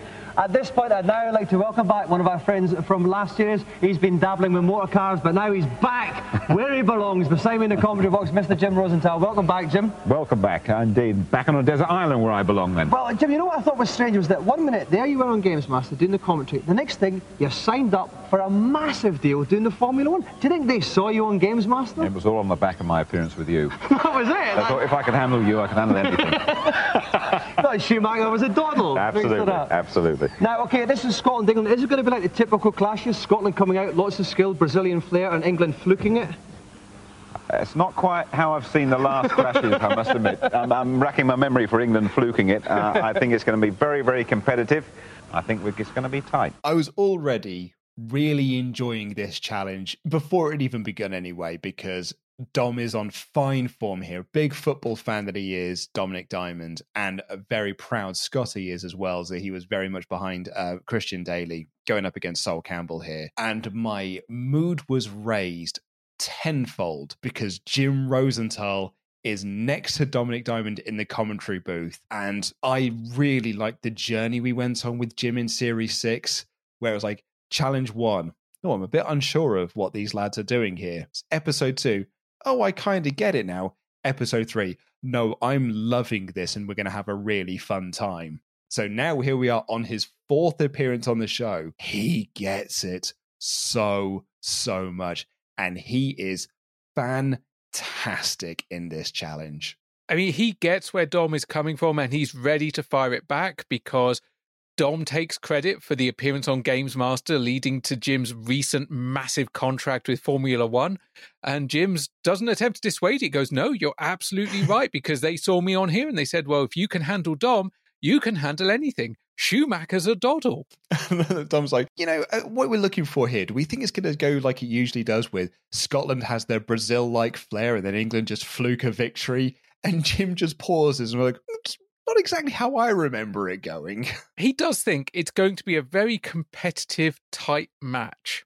We'll see. Well, I think one of the real benefits of this is that we get 2 90-second halves. Like previously on Games Master, one of the problems we've had with football challenges is we've had like 30-second halves or 45-second halves. So you kind of barely get any momentum building and then the challenge is over. Some challenges we've done, there were 90 seconds, there was the whole game. When you've got a minute and a half per half on a much slower game that feels more like a sports sim, so it's a bit more realistic, you feel like you watch quite a lot of a football game here. This minute and a half feels a lot longer, partly because, the timer is paused between, kickoffs or goal kicks and things like that. So you actually get a pretty decent amount of football challenge here. Yeah, it's really nicely paced, although we get kickoff, and this happens at the beginning of both halves, where they go to kickoff, and then the players just stand there for a solid 5 seconds and suddenly go, oh, and we're underway, and we're off. That's the Sega Saturn for you. I would say no, it's the players, but Luke, it's the final season of Games Master, and we have 2 footballers playing a football game that know how to play the football game. I think Sol gets confused with some of the buttons at different times. Like the first goal that he concedes is very much I pressed the wrong button there. And I think a lot of his like early shots that he has where he just hoofs it from almost the halfway mark are victims of wrong button presses. But to his credit, he learns from those mistakes and works out what passes and then can string together a few passes, which leads to a very good goal, probably the best goal of the game. I think they both play football games. I think Sol plays football games. I just don't think he's played this one because he gets the mechanics of how these games work. It's just, as you said, wrong button presses. Once he knows what buttons he's meant to be pressing, he knows how it works. Exactly. And he's on board. He's been playing FIFA on the PlayStation. That's what it is. That's exactly it. Yeah, well, because no one owns a Sega Saturn. But yeah, he is definitely playing FIFA 97. We both own a Sega Saturn. At this point in time. But he's definitely been playing the FIFA games or maybe playing ISS or something like that. So it's probably played it in practice. Quick, or actually, but you better even come in and be like, I don't think I need to practice on this game. It's a football game. They're all the same. Just tell me what the buttons are. But it is, unfortunately, his first goal that he concedes is an epic mistake. There's a really couple of good fun chances that Christian has early doors as well. He has one shot that is massively wide that Dom plays up was like within a gnat's dick from going in, and Jim has to like really calm him down to be like, I don't think that was as close as you think it was. No, it's the kiss of death for me to show up Scotland. It just goes wide there. I thought that was well wide, that one, actually. I think you're getting a bit carried away a bit early on here. There's a moment when Sol tackles Christian well outside the box, and Dom's like, that should be a penalty, even though it was well outside the box. It's like a genuinely exciting first 30 seconds. But Sol, from a goal kick, passes it to his defender. Jim thinks that's a really odd choice. What's an odder choice is that defender blasts it back towards the keeper and kicks it out for a corner. And it's a bold strategy, Cotton. I don't think it's going to pay off. And it doesn't, because Christian scores. It is, though, a beautiful goal. I mean, all of the goals are really, really nice goals. England does have the best goal of the challenge.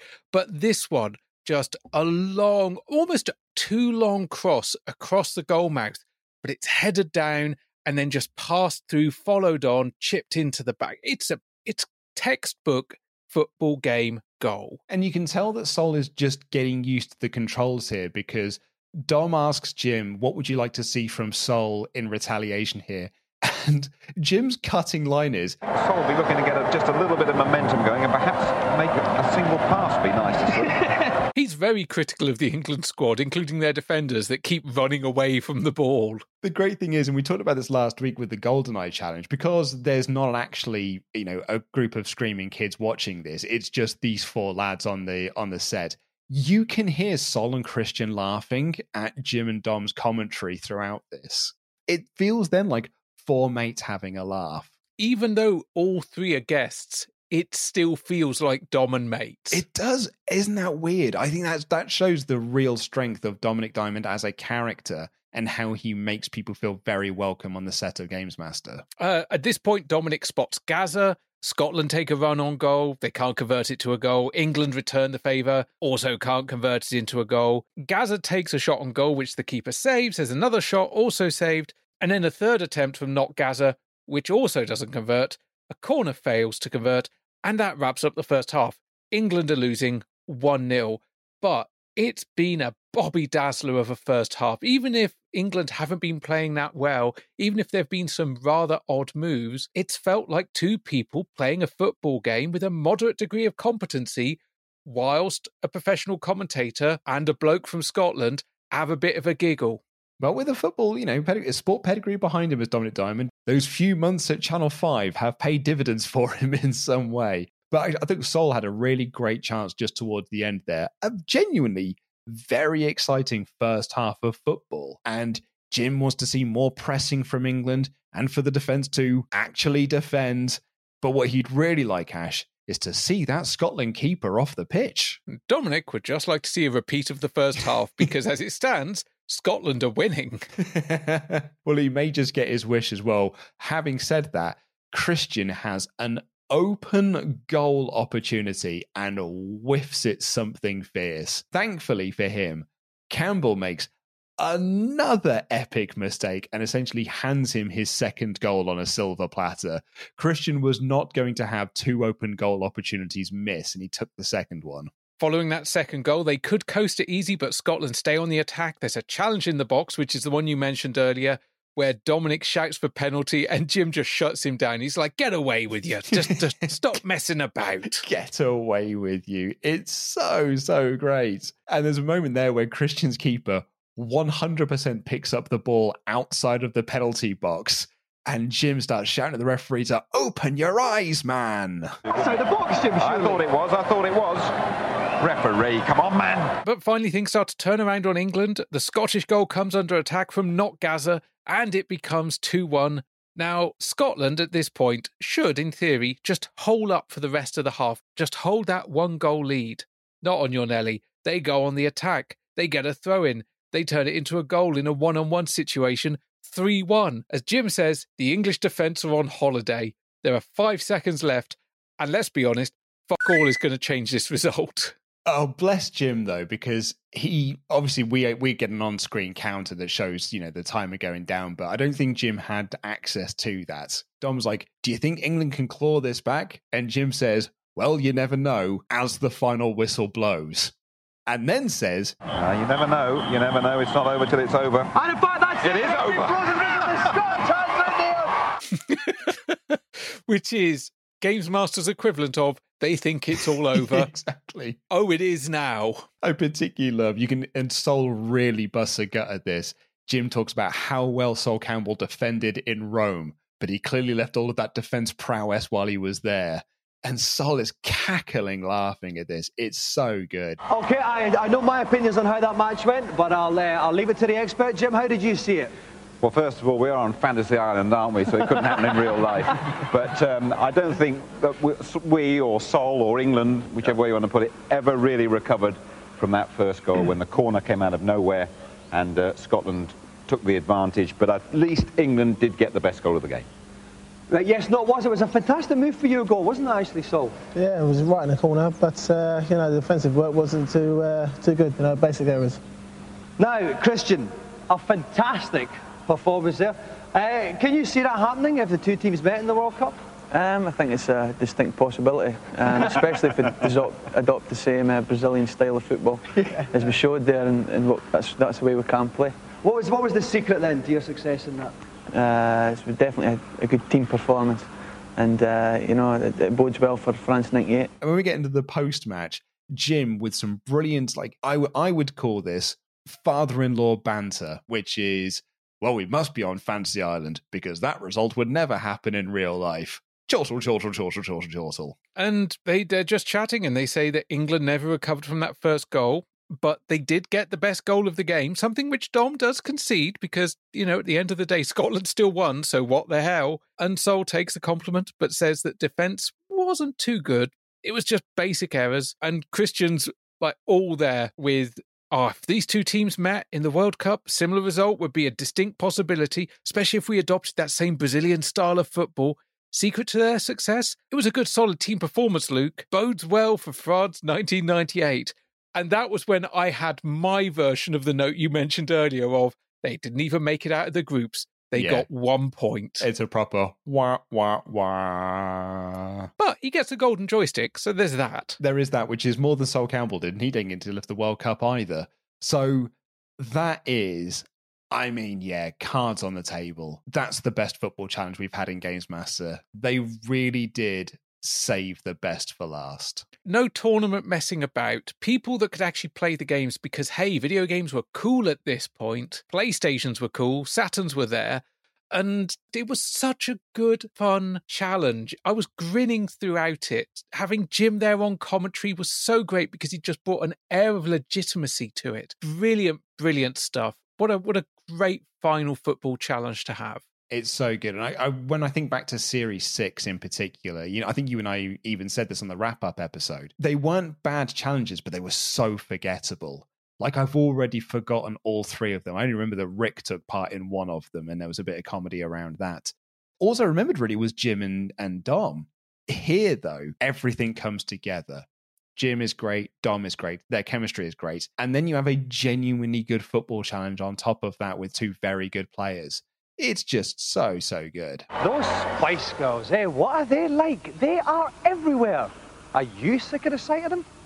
Good, because they have nothing to do with today's feature. Are you sick of the Spice Girls yet, Luke? Not at this point, no. I'm going to be queuing up to go see the Spice World movie at this point. Well, I mean, you might have to go there to get your fix because there's none of them in this week's feature. So clearly they're not focusing on the upcoming PlayStation game.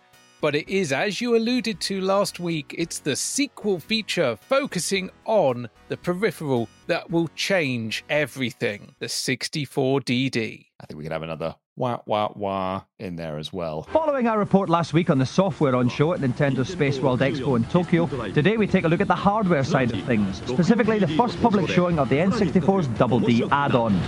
The Double D is a writable disk drive that opens the way to far bigger games than can be squeezed on a card.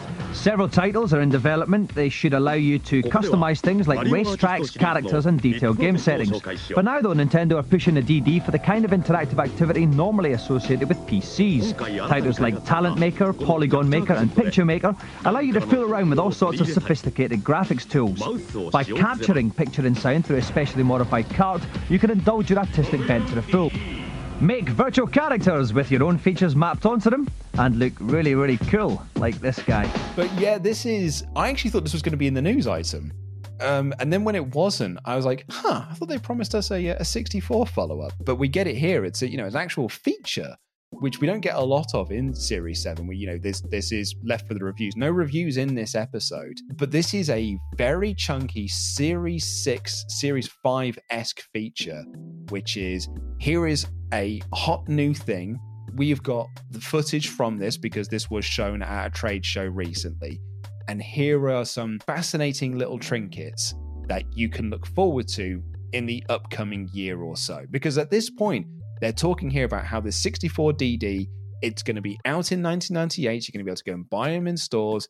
And it is probably going to change the war between Nintendo and Sony. And, we'll talk about the DD first, but that's not the most interesting thing from this news item. Not by a country mile. But to talk a little bit about the 64DD, we have mentioned it before. It was, it was talked about on the launch episode. Yeah. With the amazing Cliff filling in for you. And this was originally meant to come out in 1997. It was then pushed back to 1998. And actually, it didn't come out until 1999. And when we talk about the games that are shown later, those delays play a significant role in what happened to those games. But what we start with here is seeing Talent Maker, Picture Maker, Polygon Maker, basically expansions of the kind of Mario Paint interactive game. We see a really cool-looking custom Nintendo 64 cartridge with video inputs on the back. Yeah. A capture card. That is so awesome. A literal capture cartridge. There's even things like, essentially prototype Mii's on here of, mapping your face onto game characters and then using those game characters within games itself on the 64DD. Like, the way that Dom presents this here is that Nintendo are trying to get functionality of a PC onto the Nintendo 64. The delays were really what did the 64DD in. I mean, it didn't come out until 1999, and when you think of the lifespan of the Nintendo 64 in general, it's too little too late at that point. It never got released in North America, apart from a few prototypes that were located of the North American version. And only 9 games were released, or 9 titles were released. A lot of the other titles just got turned into regular Nintendo 64 games. I mean, 2 of the games that they show here, which we'll get onto in a minute, are just regular 64 games at the end of the day. What the 64DD ends up being, very unintentionally, it's Nintendo's 32X. Really, really is. Of the games released, obviously there was the Polygon Studio, Talent Studio and Paint Studio, which were retitled versions of the kind of game-tainment, whatever you want to call it, the interactive software that you see here. There was also an F-Zero expansion kit, SimCity 64, a golf game, and of course the internet. The 64DD was very much tied into an online subscription service. It was called RandNet. So you had all this going on, and I think if it had come out when it was originally meant to, maybe it would have been a game changer. Maybe it would have really kind of switched the fortunes around. I could have easily seen a combined 64DD console where it was maybe a slightly different form factor, maybe like the old Famicom Sharp Duos, where you had the Famicom on one side and the disk drive on the other, they'd have looked at doing something like that, or maybe made the cartridges and the discs front-loading, made something that was a bit more like a VCR for the overseas markets. Who knows how they could have combined it, because we never will. They shuttered the entire subscription online service just 15 months after the add-on launched. I think its delays obviously really hurt it, but kind of in a similar way to the Sega Saturn, and in 32X in some capacity as well, it didn't have that killer app. It didn't have that game that made people go like, I need to buy a 64DD so I can play this.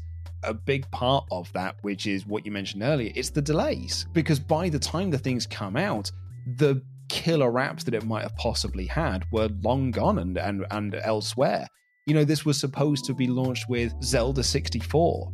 That was going to be its killer app. The follow-ons from there, Stadium and Snap, were supposed to be the killer apps for it, but they just get released as N64 games. And without that killer app, there's really no need to have the 64 outside of it being an interesting curio. I mean, the other problem is, from the point where the 64DD was first announced, the technology, the magnetic storage just became obsolete, because obviously Sony came out there, did their thing with the CD. But even in the idea of like a magnetic disk storage, they were on the up and up.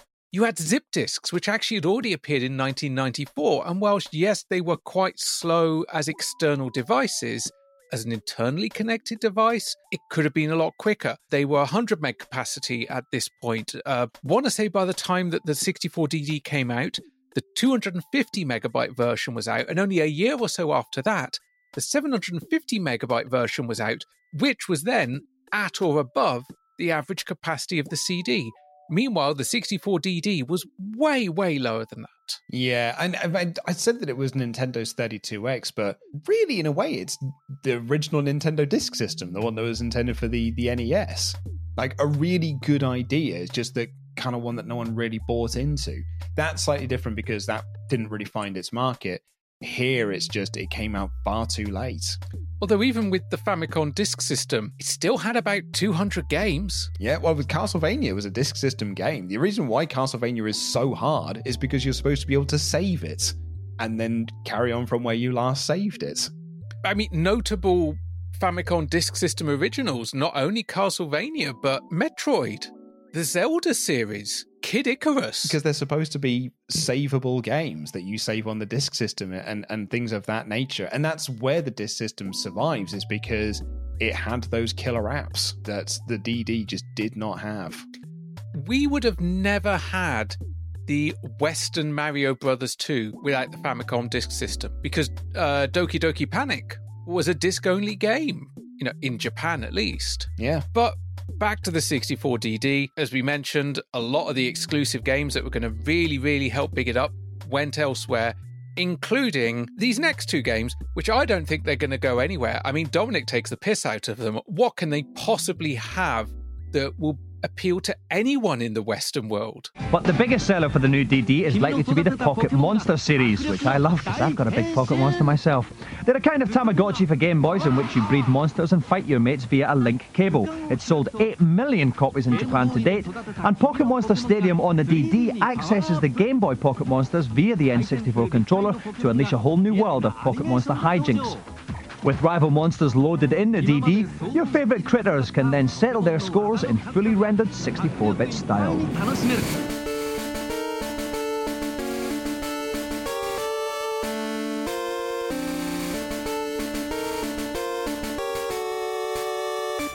This is awesome. This is one of those in context ones. I mentioned it earlier. One of my favorite news items in Games Master history is that Resident Evil 2 that we now know as Resident Evil 1.5, because that is in context news reporting on something that we just now know about, and we know of sort of like its development and stuff, but this is like an in context time of no, this is what Resident Evil 2 is going to look like. And we had it earlier in this episode with Alien Resurrection, and then playing that promo that would be attached to VHSs and just sort of become a little bit of Resurrection lore of this version of the game that never saw the light of day. This is something slightly different to that. This is a Western TV show taking the piss out of a Japanese phenomenon because all the wacky Japan sort of thing. I mean, he even says, don't mind the titles that we showed you. They're just weird over there. Those pocket monsters will never take off over here. That's exactly it. What he's basically saying is like, this is no, it's just a Tamagotchi. Like, that's all this is. It's just a Tamagotchi that you can fight with. There's really nothing special about this. And, you know, in fairness to Dominic Diamond, you know, this is being done in December of 1997. We're not going to have a Pokemon game here in the UK until late 99. So it's a couple of years off yet before we get the big Pokemon boom that is then going to engulf the country and become a huge mainstay of the video game market. But it is so cool to see it here, not as Pokemon. That word is never said. Just Pocket Monsters. And it's Pocket Monster Stadium, Pocket Monster Snap. This is primordial Pokemon news in the UK. This is probably the first time that we'd have seen Pokemon in the UK. Like, certainly very early doors for seeing them also in colour like this and moving as part of Pocket Monster Stadium. And the thing is, I've got to be careful, and you won't hear this in the edit, but I've called it Pokemon Stadium a couple of times. But no, this is Pocket Monster Stadium, and this is not the game we will come to know as Pokemon Stadium, because this Pocket Monster Stadium, 1, didn't get released on the 64DD, and 2, never got released outside of Japan. It got converted to a cartridge, but because of limitations of storage on the cartridge that they used, only contained 40 of the 151 Pokemon that were in the catalogue at the time. And you could still see models of the others, but they didn't have the animation to take part in the battles. And because of how long it was taking Pokemon to take off overseas, it just never got released outside. But then, 1999, they announced Pocket Monster Stadium 2, aka Pokemon Stadium, because Pocket Monster Stadium 2 got released outside of... It's a Final Fantasy situation again, where the numbering becomes different depending on where you are in the world. So that means that even until this day, Pokemon Stadium has a 1-number differentiator between Japan and the rest of the world. I mean, I love that Pokemon Snap is in this. Pokemon Stadium is certainly one thing, because we're not going to get that for a couple of years, but like, Pokemon Snap is like a legendary game at this point. It's the game that I remember people were desperate to see converted to the Wii U or, you know, to the Wii or whatever it was. They wanted that on the virtual store. Give us Pokemon Snap. And it sort of became a bit of a running meme that people wanted to have Pokemon Snap because they had nostalgic memories from it as a kid. But like, Dom here is just, you said earlier, he's just taking the piss. Pokemon Snap. Since the product Pocket Monster Snap is bonkers. It's a kind of Pocket Monster safari thing in which you wander around a virtual landscape populated by monsters and take pictures of them. Pokemon Snap.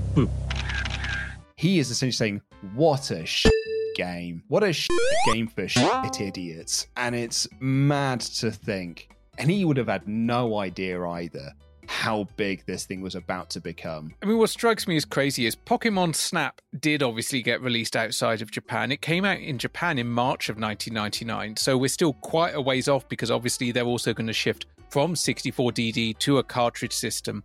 America got it in July of that year. We did not get it until September of the year 2000. Yeah, we're years and years off yet. I mean, that's 2 news items on this episode of games that are coming out next year that won't reach our shelves until 2000. But you mentioned the Wii. It did get re-released for the Wii's Virtual Console in December 2007, the Wii U in 2016, and I can go and play it right now on my Nintendo Switch as part of the online expansion pack because it came out June 2022. This is a great feature. I mean, the 64DD stuff is fascinating because I think the 64DD in of itself is fascinating. But my jaw was on the floor when I saw Pokemon because I never thought we would see Pokemon in our Games Master timeline. Yeah, like, obviously, you know, I've seen these episodes and this is just something I'd forgotten happened. But we do get to see Pokemon here.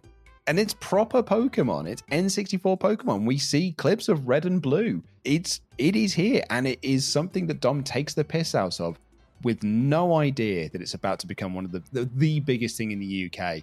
There's a bit of a running gag on the YouTube channels that I work for that I'm not a Pokemon fan. And it's less that I'm not a fan of them, it's that I've never played the games. And people kind of can't fathom that because I was a child in the late 90s and early 2000s. How did I never play a Pokemon game? And the answer to that is relatively simple, is that when these games came out in 1999, I was in year 8, and Pokemon was something that the year 7s were into. Oh, those year 7s. Well, exactly, yeah. You can't... Scum. You cannot be into something that the year 7s are into because the year 7s are kids.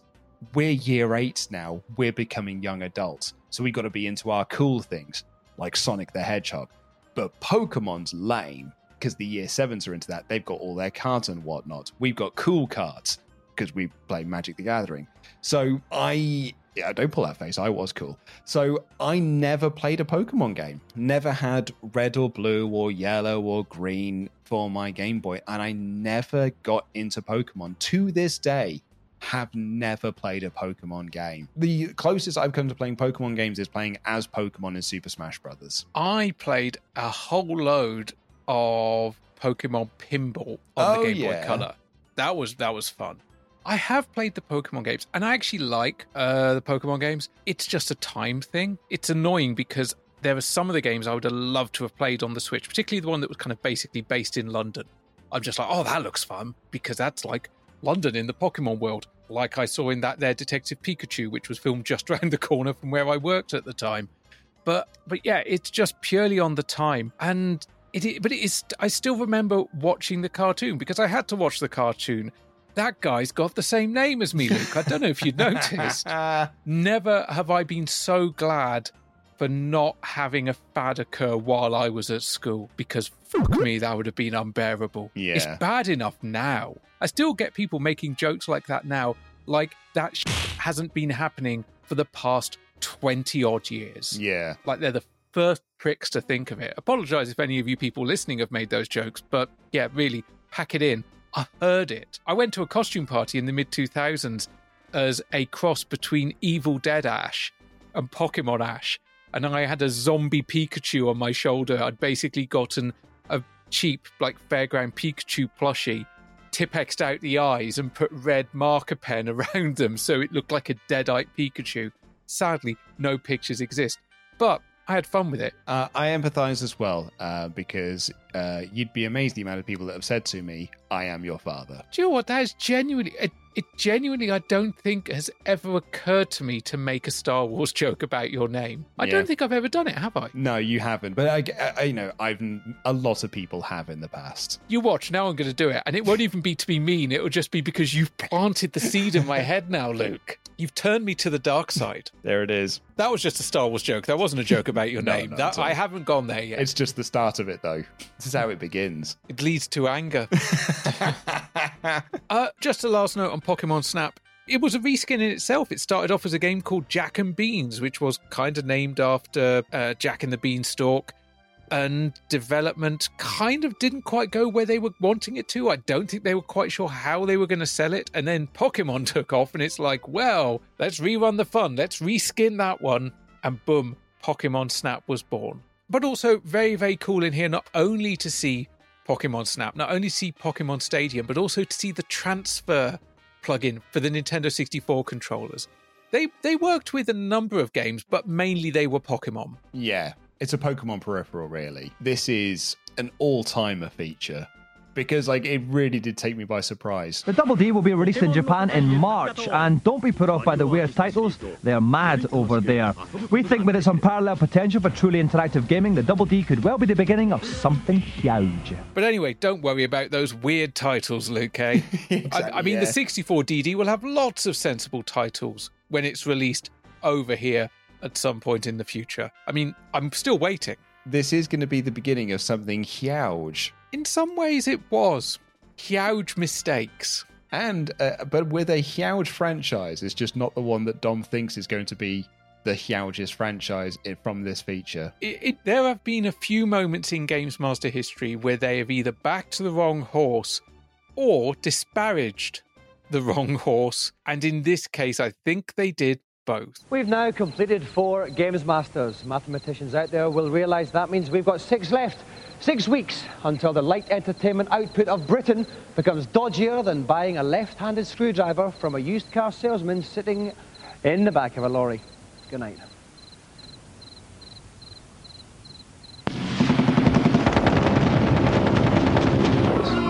Well, Ash, there we are. It's episode 4 is done. Just 6 weeks left of Games Master being on TV.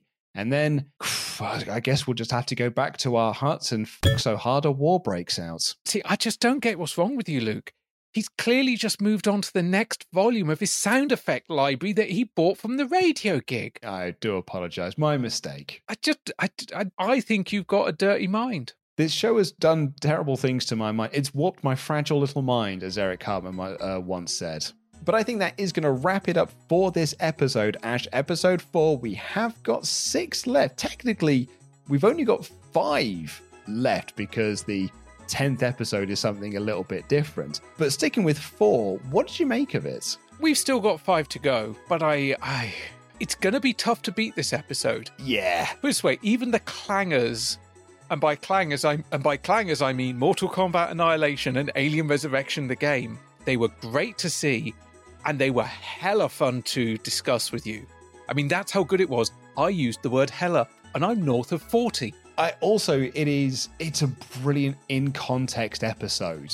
Because, yeah, you're right, there are clangers in there of Alien Resurrection, the video game, and MK Annihilation, but also they didn't know that Mortal Kombat Annihilation was going to be bad, or that Alien Resurrection wouldn't come out until the year 2000. As far as they were aware, one of them was coming out next year and it's ace, and the other one's coming out next year and it's going to be as good as the Die Hard game. And it's definitely going to be better than any of that pocket monster nonsense coming out of Japan. It is the Japanity. It's such a great episode. Like, I am in 100% agreement with you that I mean, I don't want to say this series has peaked, but this is a top tier episode. Like an absolute all-timer episode. Even the Top Skater Challenge, which you might say like, it's got its flaws because the 3 of them weren't particularly great interviewees. They weren't great contestants. It has a fun story though, because it's got a really nice progression. One of them sets a score, the other one beats that score, and then the third person absolutely annihilates that score. And I totally get what they were going for with Frank. It just does not land. But even so, it's still a very fun challenge. And Dom carries the commentary remarkably. He really does. And I think from the football challenge onwards, that it doesn't put a foot wrong. I also think it's a very good... Quake 64 is the only real, dud within there. And that's because there's just not a lot to say about Quake 64. But everything else, I think, it's a home run episode. It's the complete package. All it's missing... can you imagine... if they'd grafted the reviews on from last week? Yes, absolutely. Like just made the episode run a bit long because you need that 64DD feature in there. But grafted those reviews on, this would be the perfect episode. We wouldn't need to do the next 6 episodes because it's like, no, we're done. We've peaked here. This is definitely a 90% plus episode for me. Me too as well. To show you, or to kind of explain how great of an episode this is and how much fun Ash and I have had with this episode, we are exhausted. And it is currently 11 p.m. and we are both very, very tired. And we've been recording for nearly 2 hours and 15 minutes. I could honestly talk about this episode for another half an hour. I've got so many notes we didn't use. I know. I've got tons and tons of things to talk about, but there's too much to go into on this episode. And pretty much all of it is just good and great. I mean, I was still going down rabbit holes about the skateboarding stuff and I stopped whilst making notes because I'm just like, there's no way we're ever going to go into this. It's just not going to happen. But yeah, where do I sit score-wise? Because it's in the 90s and I thought I was about 92, 93. But then I've talked about it with you. Yeah. And suddenly... I'm higher than that. I was mid-90s, but I'm actually higher than mid-90s. Am I going to go for 97? I had 97 written down. Legit, I think this is one of the best episodes this show's ever done. It's joyous, it's good-hearted, it's got great banter, everyone's having a good time, apart from possibly the skaters, but they're just being weird. If you want to show one episode of Games Master Series 7 to someone, this is probably, at this point, the one. And you can even show it with the knowledge that Dominic gets it amazingly wrong about Pokemon, because that in itself is great content. This is the bit that I'm going to be showing my work colleagues. like who are huge Pokemon fans to be like, lads, here is what was on the most recent episode of Games Master I had to review. This is as good as the Macho Man segment. It is. Yeah, I haven't been this excited to show some colleagues of mine something from Games Master since that Macho Man challenge in Series 3. But yeah, 97% for me all the way. Loved it. We're going to get comments on that score. I think at least some people are going to go, are you fucking high? And the answer is, not as high as the skateboarders. But that is going to do it for this episode. Thank you all so much for listening. You all rule. You can find us on social media at UnderConsolePod on Twitter, at under.console on Instagram, and you can send us an email to feedback@underconsultation.com. And if you want to give us some feedback in real time, if you want to chat with us, chat with other listeners, discuss with them how right or wrong we may have got this episode, you can do so over on our Discord, details of which can be found on social media and in the show notes. And you can support this podcast monetarily over at patreon.com/underconsolepod, where you will get access to UCP Extra and our monthly community show Under Console Nation. At the £5 level, you'll get next week's episode 1 week early and ad-free. But at the £10 level, you get a little bit extra. Ash, what is that? Well, at the £10 level, they get our Patreon supporters pack, which contains a glittering golden joystick waggler mug stuffed with sweeties, badges, trading cards, stickers, all sorts of goodies. And you know, Luke, if I die before I wake, at least in heaven, I can skate. Because right now on Earth, I can't do jack except go down the post office with a bunch of boxes containing glittery mugs. And a shout out to those £10 backers: Zach, Xanderthal, William, Tom, The Amazing Cliff, Super Sexy David Fisher, Simon Salinas, Sean, Sarah aka Pink Lithium, Richard Downer, Retro Fun for Everyone, Reese, Phil, Nick, Misha, Matty Boo, Mark, Link, Liam, Kylie, Kevin, Joe Trigg, Joe Mitchell, Joe McGonigal, Jamie, Ian Williams, Ian Roberts, I Am Cheadle, Harriet Mangagirl, Gordon Dempster, Gordon Brands, Gordon Aitken, David White, David Palmer, Colin, Chrissy Two Sticks, Chris, Arcadia Wild Bill, Andy, Andrew Cummings, Andrew Greenwood, Alexis, Adam Warrington, and Adam D. Thank you all so much for listening. We will see you in 7 days' time. Take care, everyone. Good night.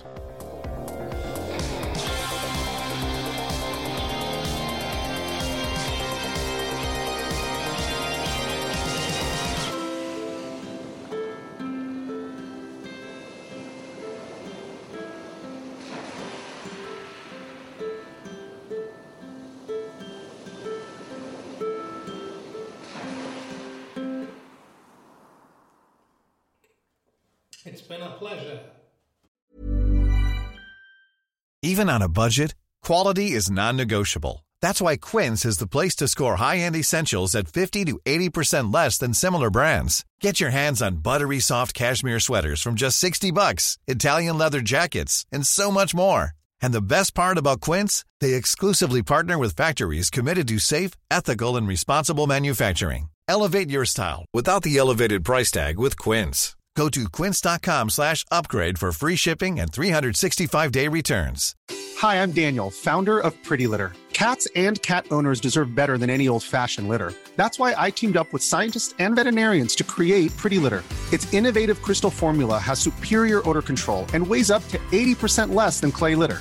Pretty Litter even monitors health by changing colors to help detect early signs of potential illness. It's the world's smartest kitty litter. Go to prettylitter.com and use code ACAST for 20% off your first order and a free cat toy. Terms and conditions apply. See site for details.